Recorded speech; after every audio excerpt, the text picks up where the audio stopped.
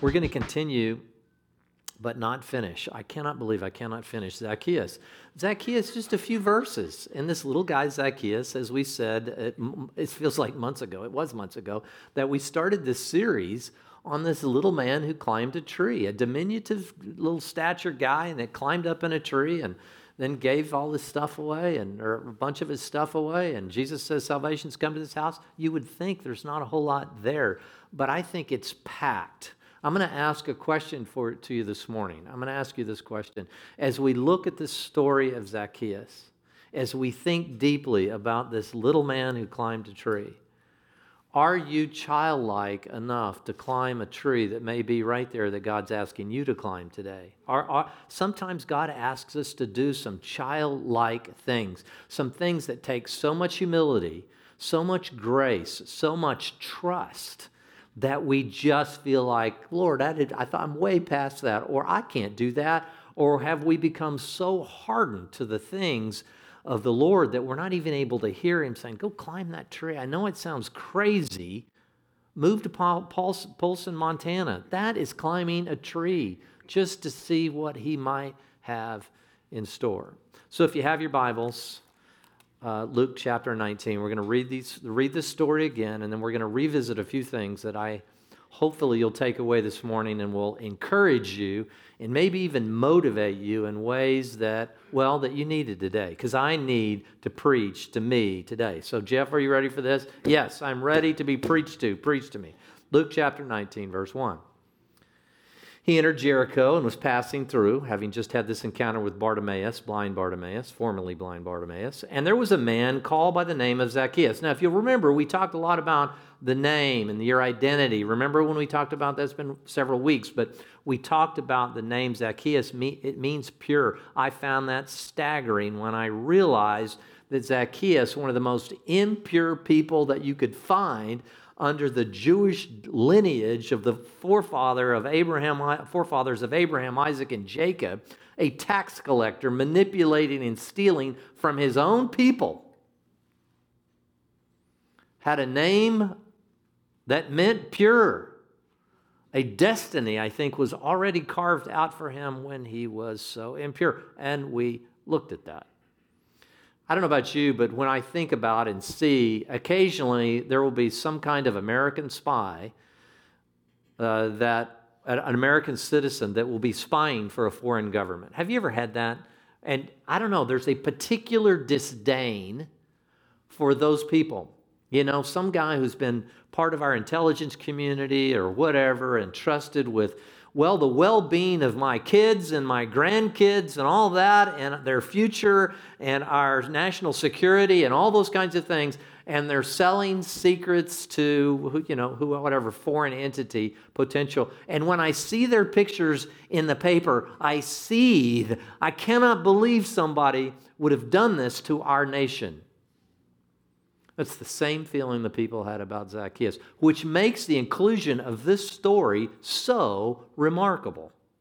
Like the Good Samaritan, Zacchaeus could not possibly have been put in a flattering light by anybody other than Jesus Himself.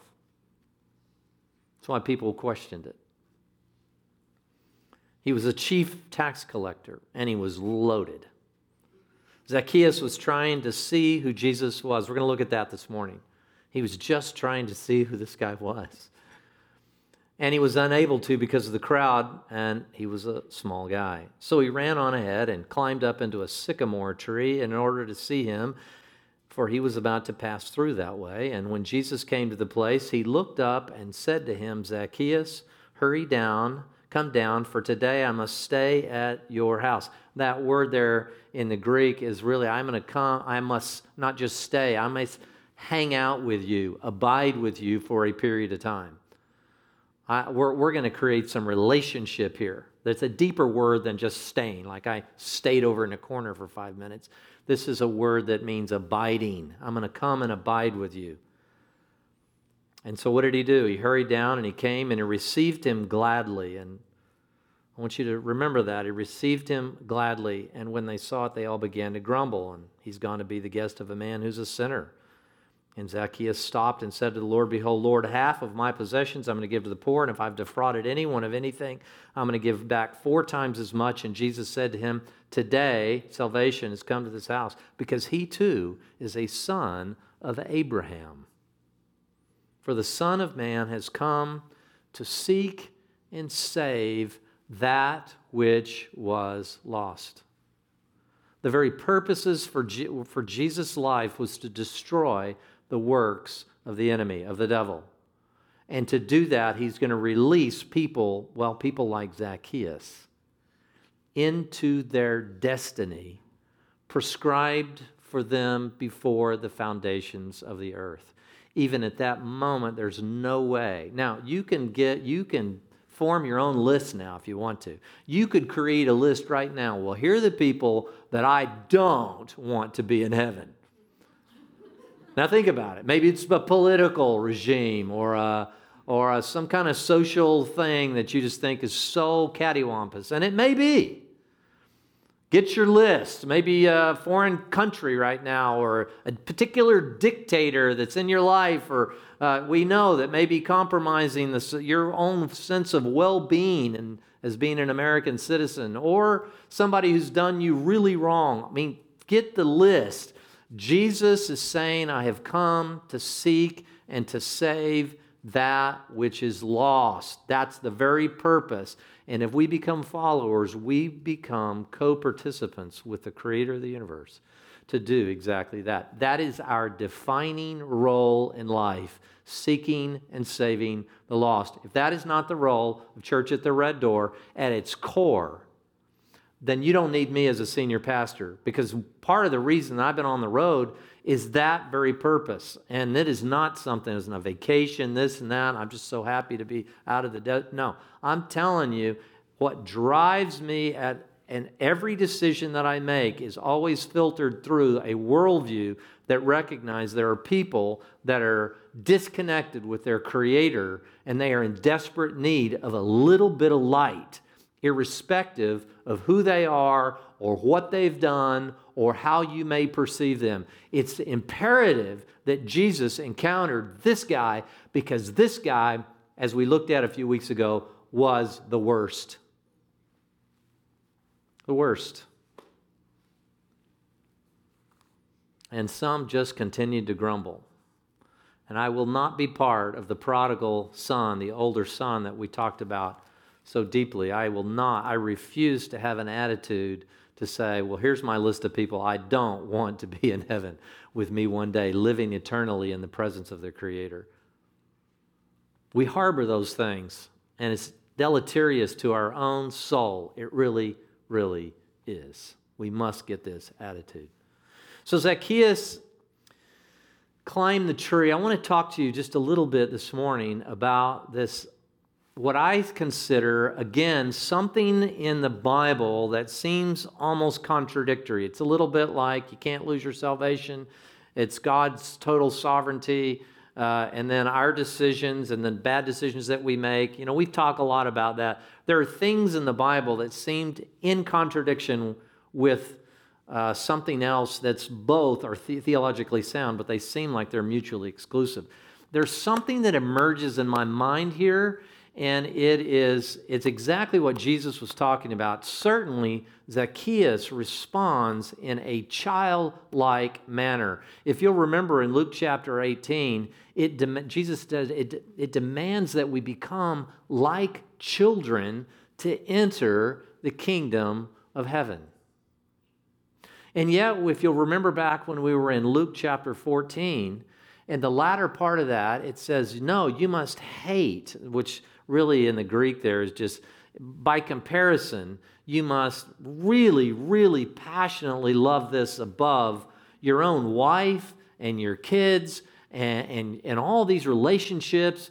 You just got to walk away from that. In fact, you've got to be so in love with me that you're willing to pick up a cross and follow me. And then he talks about a soldier who doesn't go on into war here, if you'll remember, unless he really considers how many people he's got behind him. And there's also the guy that's going to build a tower And he said, you don't do that unless you do what? Unless you first count the cost, calculate what it's going to cost you. Otherwise, you're going to start building this tower and you're going to get about halfway through. People are going to begin to mock you because you weren't able to finish. So my question is, are we supposed to enter like a child the kingdom of heaven and be as rash? This looks to me, when I see this story, like one of the most impulsive acts I've ever seen in my life.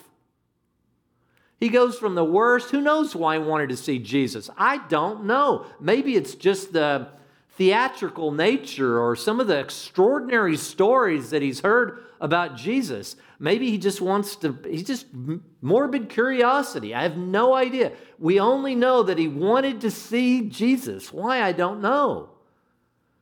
And he goes scurrying up a tree. I mean, that's a childlike thing. It's an act not of grace, really. It's an act of humility. It was childlike. But it wasn't childish. There's a difference in childlike and childish. Come down from here. He didn't ask any questions. He got down there as fast as he could. He went back, made preparations. And then all this impulse, this impulse to give half away of everything and pay 4 times back all those people you defrauded, chances are he was going to be destitute and broke. At least he would go down a number of rungs on the ladder, the very ladder that he had been obviously trying to climb at the expense of his own people. Sounds childish. Did he even calculate the costs? Is there any of that in Zaccheus? Which is it? And I'm going to be asking you that question today. Maybe even you just came across this on television or somewhere on internet or whatever, and you came across this and you're just asking this question. And you're like, well, am I supposed to count the costs and really calculate this down to whether I'll be able to finish this spiritual life? Or am I supposed to just enter like a child? And then we even have further admonition. Listen to what Paul tells the Corinthians in 2 Corinthians chapter 6. He says, at the acceptable time I listened to you, and on the day of salvation I helped you. Behold, now is the acceptable time. Behold, now, today, it's the day of salvation. Paul says something similar in Hebrews chapter 4 in his letter to the Jewish believing community. Today, if you hear his voice, do not harden your heart. In other words, act if there's some bit of faith in you. I think of Lydia, that just was down there by the river selling her purple fabrics, and somehow it just says God gave her some faith and she responded and she immediately went into it. And I wonder where is the calculation of all this is going to cost you in your life? Or was that even in fact what Jesus was trying to communicate? Could you, even if you did have all the details, thank God I didn't have all the details of what God was going to require of me once I just came in, I do not want to go and be separated from God for all of eternity. I know I'm a sinner. Nobody had to persuade me of that. And I was ready to jump in, and I did. And I jumped right into that little hot tub in Houston. All those years ago, I was ready to be baptized and give my life. I cannot say that I look back and I really calculated all the costs. Which one is it? Is it childlike, just impulse, just don't be hardened? Or is it sit down and try to figure all this thing out and realize that this is going to cost you your very life? Which one is it? You say, well, I hope you have an answer for this. This is going to be a lousy sermon if you don't have an answer to this. The more I think about this, the more I think that there is a simultaneity in both. I think there was an intuitive sense in Zaccheus. He knew exactly what believing into this Messiah was going to require. If he was really going to believe that he was the Messiah, the long-awaited Messiah of Israel, I think he knew his life and his worldview that he had adopted for how many ever years he had been living was going to be subject to change. I don't think that required much incredible insight on his part. If this is the Messiah, it's a game changer. Everything in my life will change. And most of the people that I meet, they know that intuitively.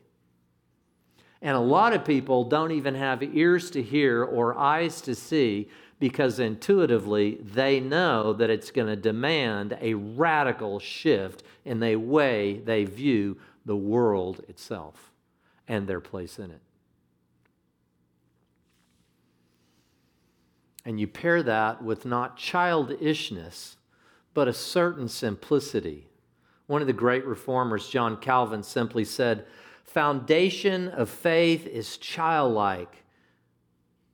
It's a childlike curiosity and simplicity." And I think that's right. The foundation to real faith, things you just can't see, is there's got to be a simplicity to it. I just trust Jesus. I don't know what it is. We're sponsoring The Chosen now. If any of you have been watching that, we have these little things that we put in there, but we've been one of the sponsors of The Chosen while they play that. I watched The Chosen, and I'm just like, I know some artistic license was taken into the whole scenario there, but I look at the person that's playing Jesus, and I think about Jesus, and I'm just like, I don't know what it is. I just trust this guy. I don't know what it is. I think there's something in children. What do you think it is about children they have a willingness just to go down a particular road and run up and hug a stranger? There's just a kind of brutal thing. They haven't, listen to have you seen this thing on TV called He Gets Us? They play all these commercials during sporting events and things like that. On their website, I thought this was brilliant. It said, listen to this. He approached everyone, speaking of Jesus, he approached everyone with an unending grace, an unconditional love, that seemingly irrational capacity, right, for compassion, generosity, and forgiveness. Now, I think the reason that this is so childlike, was Jesus a child in his thinking? Of course not. The very universe itself, according to the Apostle Paul, is held together by his word. Everything holds together in him. You talk about a super intellect. Forget artificial intelligence. You don't need any artificial intelligence if you've got the intelligent mind that created everything that we see, taste, touch, and feel. He knows everything about everything. He created it all, and yet there's a childlikeness about Jesus' very nature among us to take on human flesh and live among a fallen, created order, not even being known by the vast majority of people he encountered. That's staggering. It's childlike. They go on to say a child who'd never experienced the disappointments, this is what Jesus is like, the betrayals, the selfish ambitions, present in just about every single relationship we encounter. The longer, and that's what I'm telling you. The more I travel, and I'm coming up on 60 here. It's just around the corner here. It's the next one. I'm going to turn into, well, I'm already old man, but sorry, Church of the Red Door. I know some of you are in your 80s thinking you're still in your 30s because you live in Palm Springs. But the fact is, I'm about to turn 60, and I just find the cynicism wanting to creep in and stranglehold me. Do you know why? Because you have had a large swath of relationships, and I realize that I also have failed in so many different relationships, let people down, not been there when they needed me, all those kinds of things. And as a result, over time, you just kind of become dull to this idea of something new and profound and a new church plan or leading people to Christ or something. You know, I've been there, done that. That's been my experience even with Europe. And I said, I was talking to somebody out in the hall this morning. I mean, it's probably 60 trips I've taken, transatlantic flights over the last, number of years, 60. And I remember in the early days, it was just so exciting. I was childlike. And in fact, I hosted I hosted two couples. I think some of you knew this. I hosted two couples I alluded to in one of my little things. The Goves, who were a big part of this church, and then Mark and Amy Wilson, they both played the PGA Tour. And, many of you know Mark. He'd won the Bob Hope here, and back when it was the Hope and the Phoenix Open and all these. And they were going to be there to support Zach and Kim Johnson in Rome. And so I said, why don't you guys come in a little bit early? And they did. And neither one of the Wilsons had been in Greece for something, but the Goves had never, ever even been in Europe. And they landed in Munich, and then they drove a couple hours, and they wanted to go to Munich and drive around a little bit and come in. And then I showed them around Thursday, Friday, and Saturday. And it's like jet lag didn't affect them, nothing, man. They were so fired up, just like kids. And I was thinking like, oh, I remember my first time to Europe. I didn't have any jet lag. I didn't think about it. It never occurred to me. I'd just get off the plane. I'd be like, oh, this is incredible. I can't. And they kept saying the same thing. Can you believe it, Jeff? Just a few hours we were sitting, and they live in Montana. We were sitting, Idaho, Sandpoint, Idaho. We were very near Montana. We were just a few hours ago, we were sitting in Sandpoint, and now we're in the Austrian Alps. Isn't this unbelievable? And I was like, childlike, I remember those days, when you got off and you were immune to anything. I could go 36 hours and not even feel tired. I was just so much adrenaline, excitement, and all that kind of thing. And then in my 30s, it was doable. In my 40s, and then this last decade of travel transatlantically. Why? Because I had been there, done that. Yeah. I'm not saying it's not beautiful, but it just is not. We cannot get that way spiritually. We must return to a willingness to reach out in faith every time the Lord calls us to do something, even if we feel like we're too stinking old to do that. We have to.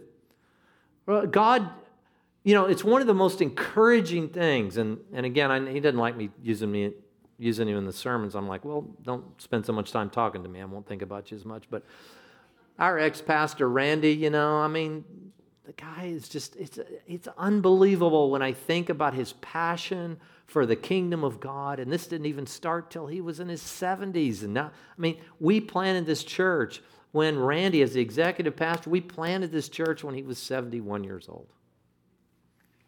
And he had never been an executive pastor. And now he's got the energy of it's a childlike kind of humble, beautiful, passionate love to see Jesus made famous in this valley. I love that about him. And I love that about Zaccheus. Have you had those moments where if I'm on a especially 12-hour flight or something like that, you end up, what movies are there? And I usually am a documentary guy, but I'll end up watching some movies. And occasionally I'll watch what they call rom-coms, the romantic comedies, rom-coms. And they always have pretty much, most of them, or a lot of them, I should say, they have always the same storyline. And it's like two people that are supposed to get together, but they can't quite get them together. And then maybe they're in the same town and they didn't know, like Sleepless in Seattle or whatever those things are. And they almost connect, and then, no, they're right over there. And then he's getting in a taxi and he's just coming out the door. And then, it just drives you crazy. Or Seinfeld, if any of you watch Seinfeld. Jerry and Elaine, just get it over with. We know that there's this relationship that's supposed to happen, but it never quite consummates. They never take action on it. They never do anything about it. And it also drives it. We're pulling for the relationship somehow, even if you don't even care about the characters. You're like, I'm pulling for this relationship to happen. It never gets executed, and it drives you crazy. I still can't believe they didn't get together in Seinfeld in the last episode. They left him in jail. What a stupid ending. I'm sorry, Hollywood. That was a dumb ending to me. It drove me crazy. I'm like, why do I care? These are just two characters. But something in us wants to see relationship constant. And I don't mean just sexually. I'm just talking about where there's an intimacy and a coming together and a covenantal relationship. And I'm saying the same thing should be our passion. We should constantly be saying, today is the day. It's not tomorrow. It's today. I have enough faith today, and consummate the relationship you may have been putting off with the creator of your souls for years. It's time to execute on this. Don't be hardened. Don't do it. There's two scriptures that are terrifying that we're going to close on. What a beautiful way to close before communion. Two terrifying scriptures that we're going to look at. You know, what's amazing is that Zaccheus, the immediacy of his actions, it's shocking to me that he was not already hardened in his own spirit from even giving a rip about the Messiah of his people. He'd already turned his back on the people. If you're going to turn your back on a people, especially as a Jewish person in that day and time, you're turning your back on everything your forefathers gave their lives for. Your very story, you've turned your back on.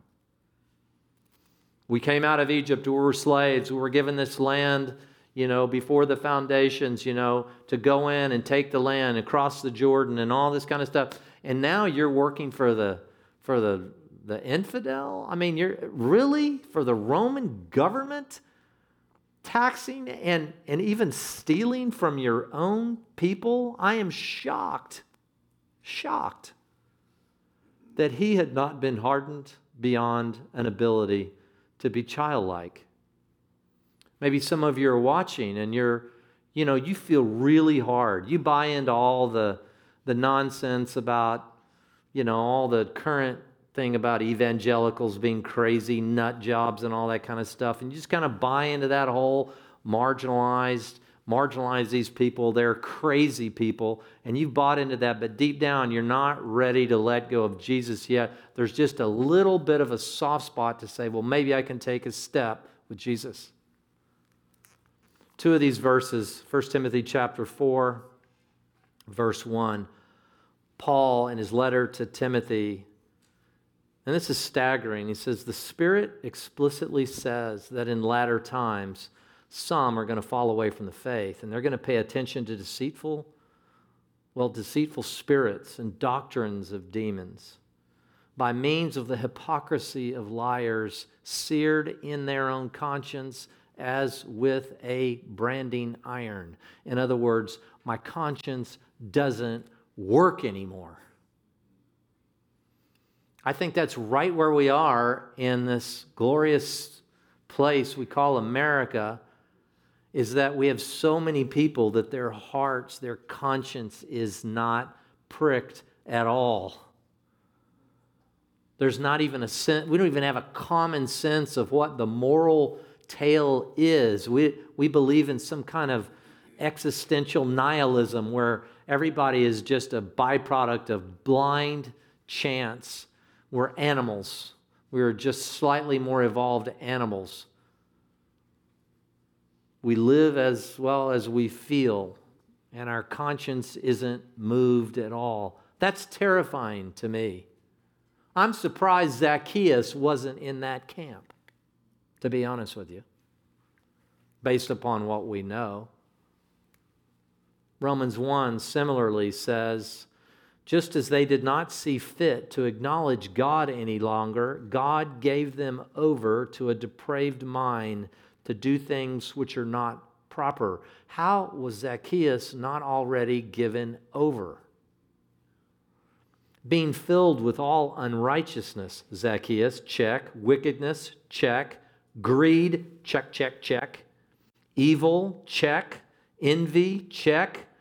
Murder, strife, deceit, malice, gossip, slanders, haters of God, insolent, arrogant, boastful, inventors of evil, disobedient to parents, without understanding, untrustworthy, unloving, unmerciful, and although they know the ordinance of God, that those who practice such things are worthy to death, they not only did the same, but they gave hearty approval to those who practice these things. God gave them over. How was Zacchaeus not given over?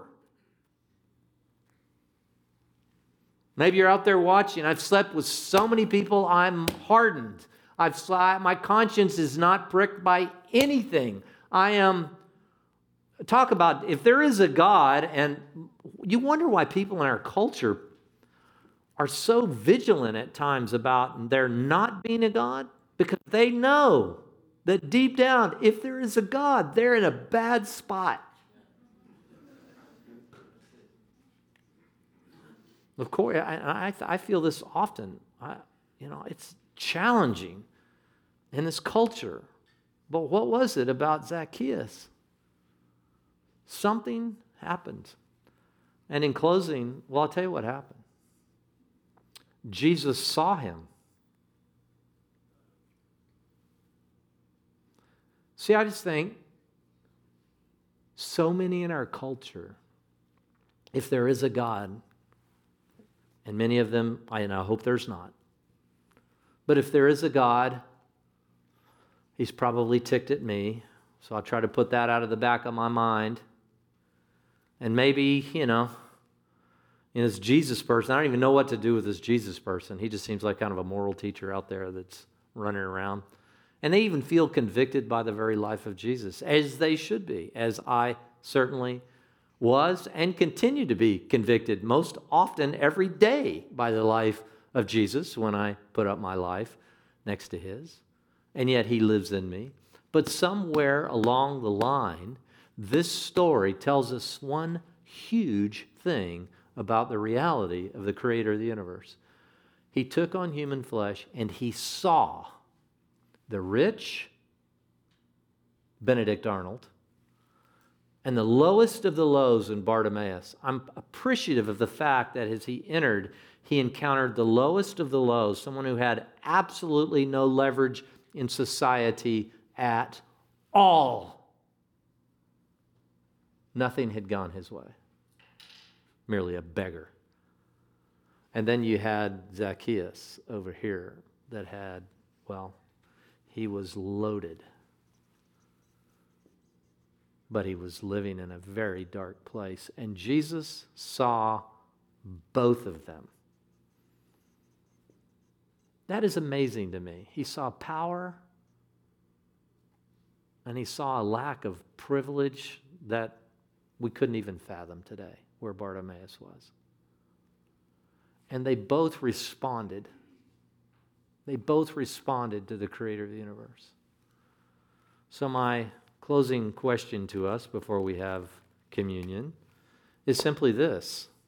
Do you recognize that Jesus sees you?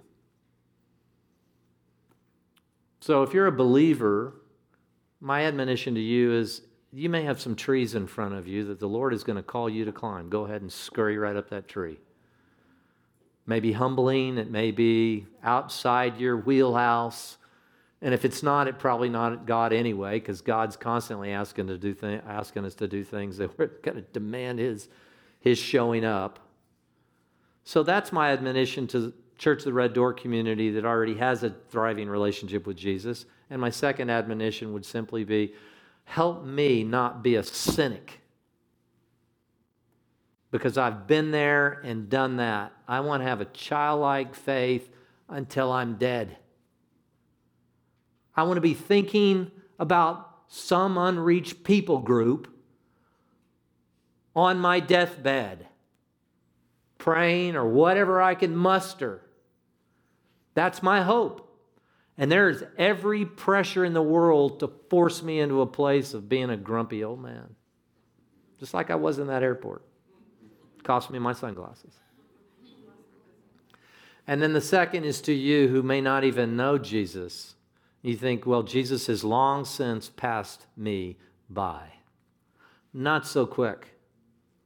There's one unpardonable sin, and that is in my view, the ultimate turning your back on the voice of the Holy Spirit. Maybe you are hardened. Maybe your conscience is, it's been like a branding iron, and you can't see. But somehow, today, through the preaching of God's Word, you sense that God still might have open arms. I'm telling you, if you sense that, any tiny moment of repentance, He's there with open arms.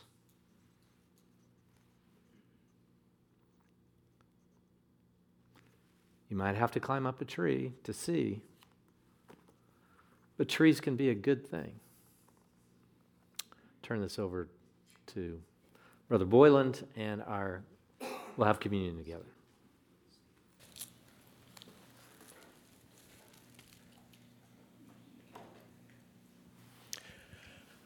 Thank you, brother. That was good.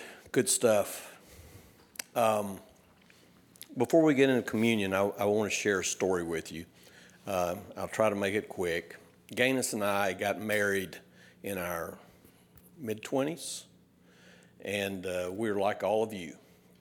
We had enough money to make it. Both of us worked full-time. We lived paycheck to paycheck and quite happy doing that.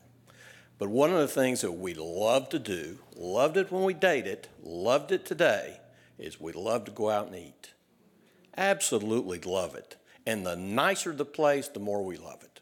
It's not just little places. We like to go to nice places. And we go and we have a big time. So we get married. We don't have much money. She has some way of putting money behind. And then every several months she would say, we've got enough money to go out and eat. You want to go eat? I go, sure, I'm ready. You got the money? She said, we got the money. I said, let's go. And there was a place in town called Jacques and Suzanne's, which is French restaurant, and it was on the top of the Worthern Bank building. And the Arkansas River ran by it. It was really nice, really expensive, and we dressed up. I don't look all that good dressing up. She looks like $1 million dressed up, especially when we were in her 20s. And so we'd go in and we'd sit down, and the waiter would come and they'd bring some drinks and they'd say, tell us the specials, and then they would say, are you ready to order? And I would look at him like he was from outer space. So I'm thinking, brother, you don't understand. We're going to be here all night. You have to throw a net on us and drag us out of this place because we're here to savor the evening. That's the word I want you to get. We're here to savor the evening. We're not going any place real quick. We're going to sit there and she's going to look at me and like she really cares for me and is crazy about me, and I'm going to love it. I'm going to sit there all night with her if that's what she wants to do. I tell you that because we need to always savor this meal. Always savor this meal. You know, I was sitting there going, boy, this is going long today. And I have this word for you. I never come to church on the first Sunday of the month and think, I hope he preaches a short sermon because we have communion today. I say, I hope he preaches a short sermon so we can talk more at communion. That's what we want to do. I always want to savor. I've always liked communion. I've always loved the supper. I've had it with some of you at different times and different situations. It's very meaningful to me. Usually I sit right back here and I savor it. I hold it. I pray over it. I usually start off and say, Lord, I know how much you love me and what you've done for me, and I rejoice in him. And then I'll work my way on down because there'll be somebody who's suffering and they need my prayer. And I go, Lord, this guy needs your presence right now, and I want to lift him up to you. I want to lift him up to you while I'm savoring this meal before Paul's up here talking and I'm over there praying. And then I go, and lastly, I go, Lord, there's people that need to know you, and I want to lift them up. I've got a couple of folks that need to know you, and I've been praying for them a long time. They need your presence. They need your power in their life right now. We're going to savor the supper together real quickly. In 1 Corinthians 11, very familiar part of the scripture, for I received from the Lord what I also passed on to you. The Lord Jesus, on the night he was betrayed, took the bread, and when he had given thanks, he broke it and said, this is my body, which is for you. Do this in remembrance of me.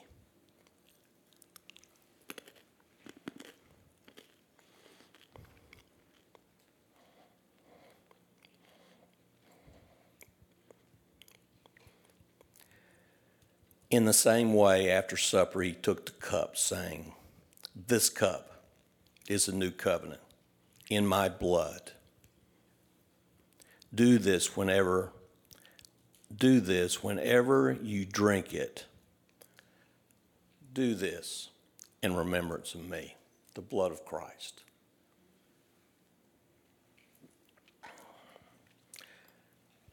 Let me pray for us. Father, what a good time to remember you. Your word is so powerful. Your spirit works in our heart, brings us even closer to you. The idea that we have a personal relationship, that you walk with us. Lord, help us to savor everything about you all the time. Again, I pray a blessing on my brothers and sisters here. You love them. We love them. We love each other, Lord. And we pray these things in the name that's above every name, the Lord Jesus Christ. Amen. Amen.